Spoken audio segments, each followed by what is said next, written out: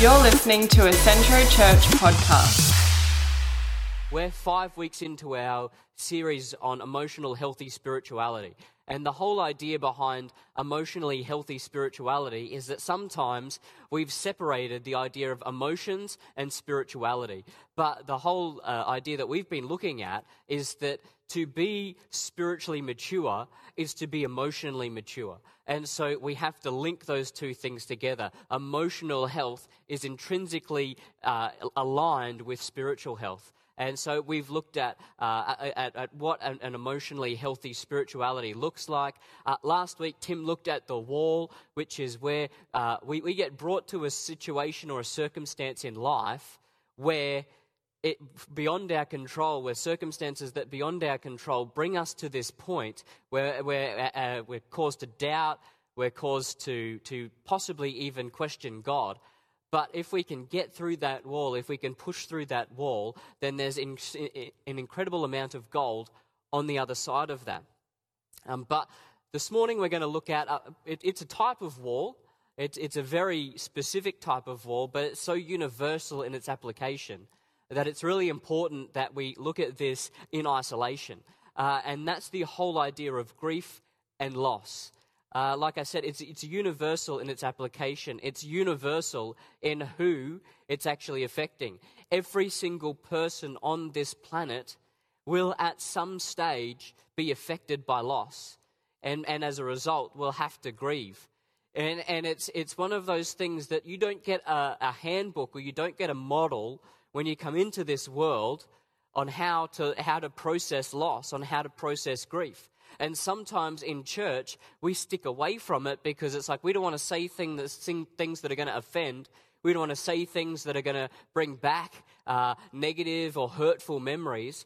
But I think that it's so important that as Christians, we understand the necessity and also how to process loss and grief. Because grief happens in all manner of circumstances. When you think grief, you probably automatically go towards the loss of a loved one. But loss is so greater than just the loss of a loved one or a family member. Loss, it can be so pervasive, it can be so all-encompassing. It might be, and this could be very real for people right now, it might be that you've lost your job. It might be that you've lost your sense of security. It might be that you've lost your hope. It might be that you've lost your purpose. Loss is so, it's all-encompassing. It's all-consuming sometimes. And, you know, you might have experienced loss in the form of a miscarriage. You might experience loss in the form of infertility. You might experience loss in the terms of friendship. You might experience loss in terms of the ability to do what you were once able to do. You might have experienced the loss of mobility, and that can be a really hard thing to process. But if we need to begin to bring that to Jesus, we need to bring that to the cross. We need to be able to process that with Jesus in mind and with our emotions and bring them to Jesus. Because Jesus was not void of emotion. Jesus was involved in emotion. He was in there. He was emotive as a human being, just like you and I are. Grief is one of those things that unify and unite all of humanity. You know, we experience loss and we'll experience grief. But how do we grieve in a way that honors God and in a way that brings us to emotionally healthy spirituality? See, grief is so different depending on which person you talk to, depending on their history, depending on their culture, depending on the media at the time. Grief is so different. I've been to a number of different funerals and different cultures grieve differently, but that can also differ from person to person. So how do we navigate what's right, what's godly, and how we can move to an emotionally healthy position? You know, this topic, it's not one that's, can I say, fun? you can't really make jokes about grief and loss. And so, if you're expecting that I'm going to make jokes about it, I'm certainly not, because it's such a deep issue and it affects so many people in such a profound way. And so I think that as we tackle this, we have to tackle it with a certain measure of sobriety and a certain measure of depth as well. So, for those that are out there that are experiencing grief right now, we're praying for you, we're partnering with you, and we don't want to minimize that grief, we don't want to minimize that loss by any stretch. We want to partner with you, we want God to be present in that grief, we want God to be present in that loss. The truth is that the Bible is actually full of loss. If you read the Bible, you don't have to read too far to realize that it encompasses loss. The Bible has loss in it. You don't have to go, you can read the first chapter of Genesis to realize that there's loss. Adam and Eve experienced the loss of perfection. They experienced the loss of Eden. And then we move into the next kind of part of Scripture and we realize that then we see the loss of life in Cain and Abel. And so the Bible actually records and displays grief and loss so many times. Jesus himself grieved. The Holy Spirit grieves. God is not a God that is avoiding grief. God is not a God that is distant. He is present in our grief because he himself also grieves. A number of times in Scripture you can see how God grieves for the children of Israel. And so it's important. This is actually a God-motivated and a God-defined emotion. And so we need to be able to process that in line with God's word and in line with God. So how do we grieve in a God-honoring way? Jesus gives us a model for grief in the book of John. And if you've got your Bibles there, it's found in John chapter 11, verses 30 to 36, and it says this, and I'll give you the background. So Jesus has just heard that one of his very close friends, Lazarus, has died, and he was in another city and has come, and Lazarus has been dead for now a number of days, and Jesus walks into this situation where grief is present and loss is present, and it says this in chapter 11, verse 30. It said, Jesus had stayed outside the village at the place where Martha met him. When the people who were at the house consoling Mary saw her leave so hastily, they assumed she was going to Lazarus' grave to weep. So they followed her there. When Mary arrived and saw Jesus, she fell at his feet and said, "Lord, if only you had been here, my brother would not have died." When Jesus saw her weeping and saw the other people weeping with her, a deep anger welled up within him, and he was deeply troubled. "Where have you put him?" he asked them. They told him, "Lord, come and see." And then Jesus wept. In the middle of this emotion, in the middle of this chaos, Jesus himself weeps for the loss of his friend and the loss of the loved one of Mary and Martha. Jesus himself puts himself in this moment of grief, and he wept. And the people nearby said, "See how much he loved him." But some said, "This man healed a blind man. Couldn't he have kept Lazarus from dying?"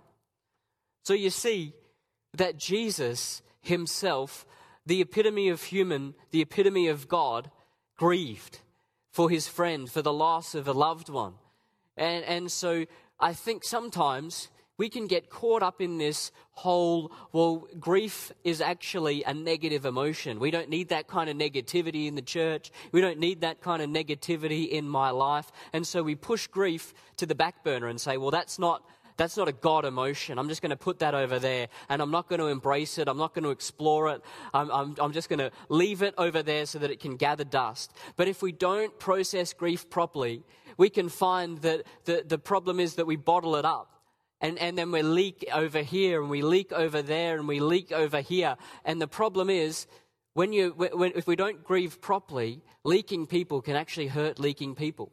And so grief is so important to process. It's important not to stay in grief, absolutely. But it's important to actually explore it and see just what God has in grief to enlarge our capacity, to enlarge our soul. And so Jesus actually gave us, in that passage of Scripture, one key thing, and we're going to look at three key things this morning. And so the first key thing that we're going to look at this morning is that when Jesus was in that position, he was present. He was present in his emotions. He didn't try to push them aside. He didn't try to lower them. He didn't try to suppress them. Jesus actually embraced them. Rather than saying, well, I'm not going to grieve here, that kind of Western stiff upper lip, let's just kind of leave it over there. Jesus was enveloped by grief. He was enveloped by emotion. And there's nothing wrong with that. But I think we need to make sure that when we experience loss, we actually are present in our emotions. We're not distant. We're not ashamed of them. We're not afraid of them. That in that moment of loss, we can actually grieve and explore those emotions and not worry about trying to put on a politically correct statement or a politically correct understanding. In our Western culture, we can sometimes be afraid of feeling. We can sometimes be afraid of letting feelings overtake us, but that's exactly what Jesus did in this emotional time. I don't know whether you've experienced loss and you've felt, well, there's somebody that's going through something way worse than me. I don't have a right to feel bad. I don't have a right to feel sad. I don't have a right to feel angry. But Jesus in this passage of Scripture, he felt angry and he felt sad and he was emotional and he wept. Historically, if you look at the way that we grieve, it's actually changed there's been a monumental shift in the way that we grieve. In the turn of the century, in the 20th century, if you were to attend a funeral, it would be a very small number of people in a graveside committal. Funerals in churches have only been a recent phenomenon. There'd be, and people would wear black. They would mourn. They would grieve. And even if you have a look historically, Queen Victoria grieved for the rest of her life after her husband died. There was this almost innate sense or push to grieve and push to be emotional. And so we've moved from that, and then we moved into the idea of a ceremony in a church where we have the coffin or the casket present, and we invite family and friends and those impacted. And now we move to a new phenomenon, which is a celebration of life service, which there's nothing wrong with that. There's absolutely nothing wrong with that, provided that we actually leave space and time to grieve. I think it's fantastic that we celebrate people's lives. I think it's fantastic that we celebrate their achievements, their influences, their impacts. But I think it's also just as important that we actually are aware of the profound impact that their loss brings. And if we don't do that, sometimes we can see our wounds close over. And I remember I once had quite a large wound on my leg. And the doctor said that wound had to close from the bottom up, so that it didn't just close over and then infection can get in, pus can get in. It's gross, I know, I'm sorry. But it's the same way with grief. If we don't grieve properly, then other things can get in. In that space where grief was supposed to take place, in that space where emotions were supposed to take place, if we don't put in godly emotion and bring that to God, God is not afraid of our emotion. God is not afraid of our loss. God is not afraid of what we're feeling. And one skill that I think we've lost as a society is the ability to lament. There's a whole book in the Old Testament called Lamentations, which is literally just a poetic lament. It's a poetic emotional outpouring toward God. If you look at the Psalms, over 60% of the Psalms are actually David lamenting. He's lamenting his situation. He's lamenting his loss. He's lamenting what's been taken away from him. He's lamenting his own failures. And so it's important that we as Christians actually bring a lament to God.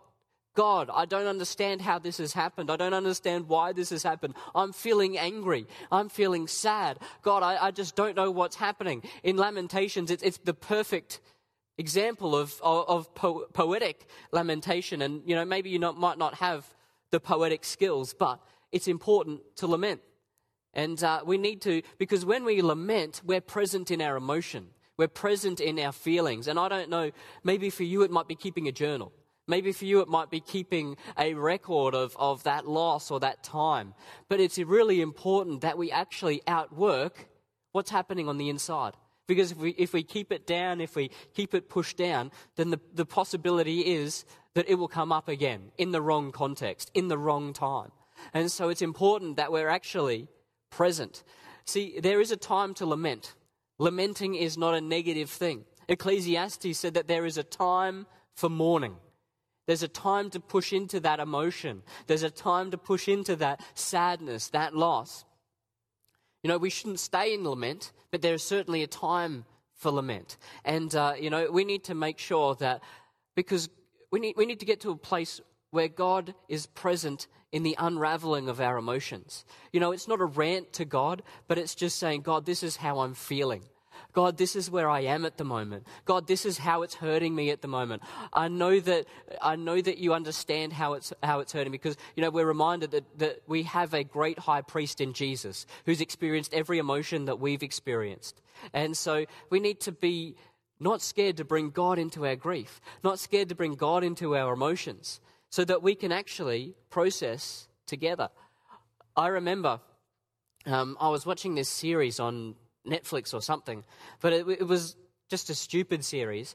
And I remember just sitting there watching, and it was the final episode, and something really sad happened. And I just remember sitting on my couch, a mess, an absolute mess, bawling my eyes out. And it wasn't that I was really attached to what was happening in the show, but it was that it actually had struck a chord within me. And I remember trying to catch myself to say, that's not healthy. Don't do that. I was by myself, but I still thought to myself, I need to get away from this. I can't be like this. This isn't how I'm supposed to be. But as I read Scripture, that's exactly how we're supposed to be. If it's there, bring God into it. And so I wish I could say that at that time I said, you know, God, this has obviously struck a chord with me. There's obviously a hurt with me there. I don't know why, I don't understand how this is happening. But Lord, just be present. I wish I had said that in hindsight of looking at this whole idea of being emotionally healthy, but instead I just said, what are you doing, you idiot? And I moved on. But that's not how God wants us to be. We need to be present when we experience loss and when we experience grief. The second thing that we need to do is that we need to actually get to a place, the second thing that we need to do if we want to enhance and enlarge our soul when we experience grief and loss, because remember, everybody is going to experience grief and loss. Everybody is going to have that experience in life, but only some people will actually enlarge their soul when that takes place. So we want to be people that enlarge our soul when we experience grief and loss. But the second thing that we need to do is we need to actually be ready and patient in the waiting. We need to be ready and waiting for God to do something in the waiting. In the waiting is where God does his most amazing work. In the waiting is where God does his most incredible work. In the waiting, in that irrational, vulnerable, psychotic time, in the waiting, God is forming us. He's creating us. And so we need to make sure that in that waiting that we don't just try to put our own agenda forward, that we don't try and just gloss over it, that we don't try and medicate. And when I say medicate, I'm not necessarily talking about a pill. You might medicate with busyness. You might medicate with alcohol. You might medicate with, just binge watching shows.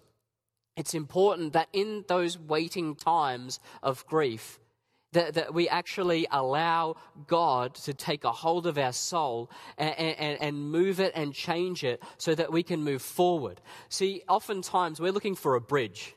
We see loss and we want to get over that loss and then we can move on. But God wants to take us through the journey. He wants to take us through the waters, because in the waters we're actually crafted, we're molded. In the waters we're malleable, but if we're just going over the bridge all the time, we actually miss the changing nature that God wants to bring us. We say, God, I'm here, take me there. God, I'm here, take me there. But the truth is, God wants to take us on that journey to get there. We will get there, but he wants to move us to a point where we're actually understanding him and molded by him. It's in this waiting time that God does the most deep and transformational work. You know, I've seen a lot of people experience loss and then they get down to business the next day. And it might be starting a charity. It might be starting research. It might be something else. But the truth is that in that waiting time, we need to just be present and be there so that God can actually move us forward and be alert. I think it's really important in that waiting time that we're alert to temptation. Because in that waiting time, temptation is going to be rampant. Because there's almost a sense in which, well, I've experienced this, blow everything that I've thought or believed, I'm just going to go and do this. But it's really important in that waiting time that we're alert to temptation and we're alert to those things that would come in that absence. And so, we need to be slowing down and ready for God to do his greatest work. Abraham is the greatest example of somebody who was impatient in the waiting. Abraham was given a promise by God that he would be a great nation and that a great nation would come from him. But he got impatient. And so he slept with his wife's servant Hagar so that she could give birth to a son, because that's how he thought he would get the promise. And the truth is that in church and in life, people are giving birth to Hagar all the time, but giving birth to an Ishmael, Hagar's son, The people are giving birth to Ishmaels all over church, all over the world, because they're impatient in that waiting. They're here, and they know that God wants to take them here, but in that waiting, they're trying to create bridges when God wants to take us through the water. And so it's a hard thing. I'm not saying that it's easy, but it's necessary if we want to be real and we want to be present so that God can bring the greatest growth forward. The last thing that we need to do when we're experiencing grief and loss, or if we're experiencing grief and loss, is that we need to look on the other side for the blessing. See, there's a blessing on the other side of grief and loss. And I know that's really hard for me to say. It's really hard for me to say to the person that's just lost a loved one, there's a blessing on the other side. But you need to know that the truth is there is a blessing on the other side. You might not know what it looks like. You might not know what it feels like, but there is a blessing on the other side. I don't know how many charities have started. I don't know how many research has been done into diseases because somebody has experienced grief and loss. But without that grief and loss, that charity wouldn't be there. That research wouldn't have taken place. The truth is that if we want to see a great blessing, then there has to be a grief and a loss. Because without grief and loss, there is no resurrection. Jesus was the greatest example of this. He died and people grieved. People grieved the loss. They lost hope. They lost everything that Jesus stood for. But in 3 days, he was resurrected. And the truth is that model still continues today. That even though you're experiencing a death, a loss, a grief, that there will be a resurrection. And look for the blessing. It empowers, and the blessing might be simply that it enhances your knowledge of God. Because when we go through loss, it empowers I don't know. I don't know why this is happening. And you get a greater mystery of God.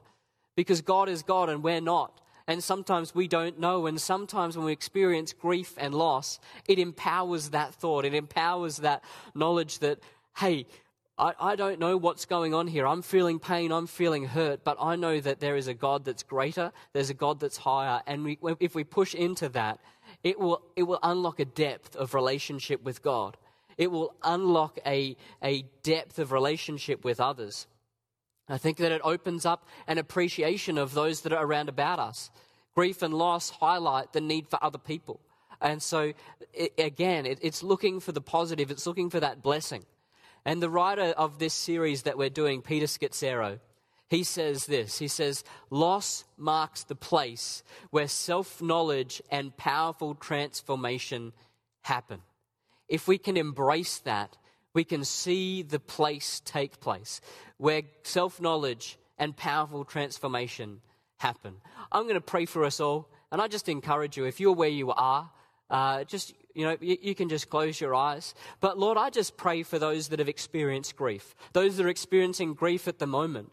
Lord, I thank you that you are present in that grief, that you're not distant, And Lord, that you want us to explore our emotions, that you want us to bring them to you, that you want us to be there. And I pray that by your Holy Spirit, right now, for those that are grieving, for those that are experiencing loss, I pray that you would be there in the peace. You would bring comfort. You would bring solace, Lord, as people go through these really tough emotions. And Lord, I pray for those that have come through grief or come through loss, but are still struggling. Lord, again, I pray that you would send your Holy Spirit and you would send him to bring comfort and peace, and that there would be a knowledge. And Lord, I pray that for those that are in that waiting period, I pray that you would send grace so that they can experience that, so that they can be molded, so that they can be transformed, so that they can be enlarged by you for your purposes. And Lord, I just pray for people that are struggling to see the blessing. They're struggling to see the resurrection that's coming. Lord, I pray that you would give them a vision of that. You would give them an understanding, that it would be a clear deposit in their heart, Lord. And we thank you that you are the great comforter. You are the great high priest that is not away from our suffering, but you've experienced our suffering through your Son, Jesus Christ. We pray this in your mighty name. And everybody said, amen.